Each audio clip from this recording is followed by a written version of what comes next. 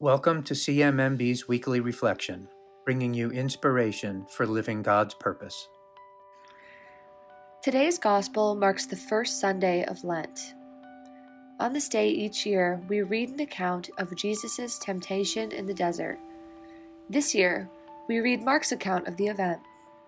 According to Mark, Jesus goes into the desert immediately after his baptism. The only details he describes are as follows. Jesus spent 40 days in the desert and was tempted by Satan.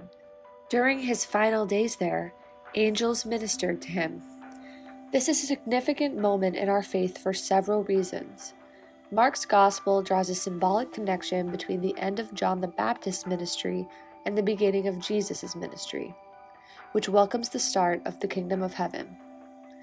Also significant is the fact that Jesus spent 40 days in the desert.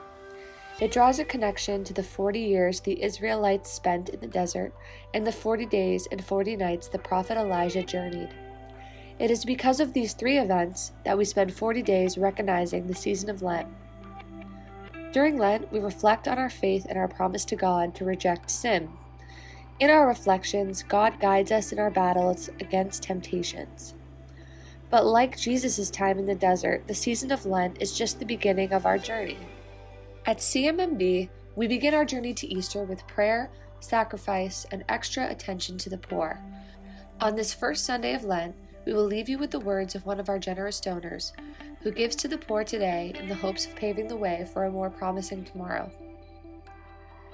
Seeing so many children and families in need of help has made me realize that even the slightest of donations, if done with a pure heart and goodwill and accompanied by prayer, can truly make a difference.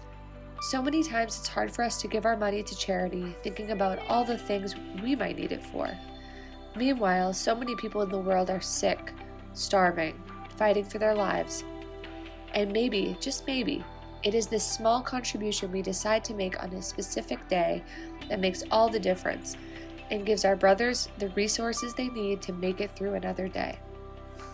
If you haven't done so already, we invite you to download our 2021 Lent calendar and join us in our journey to Easter. You can do so by clicking in the blog.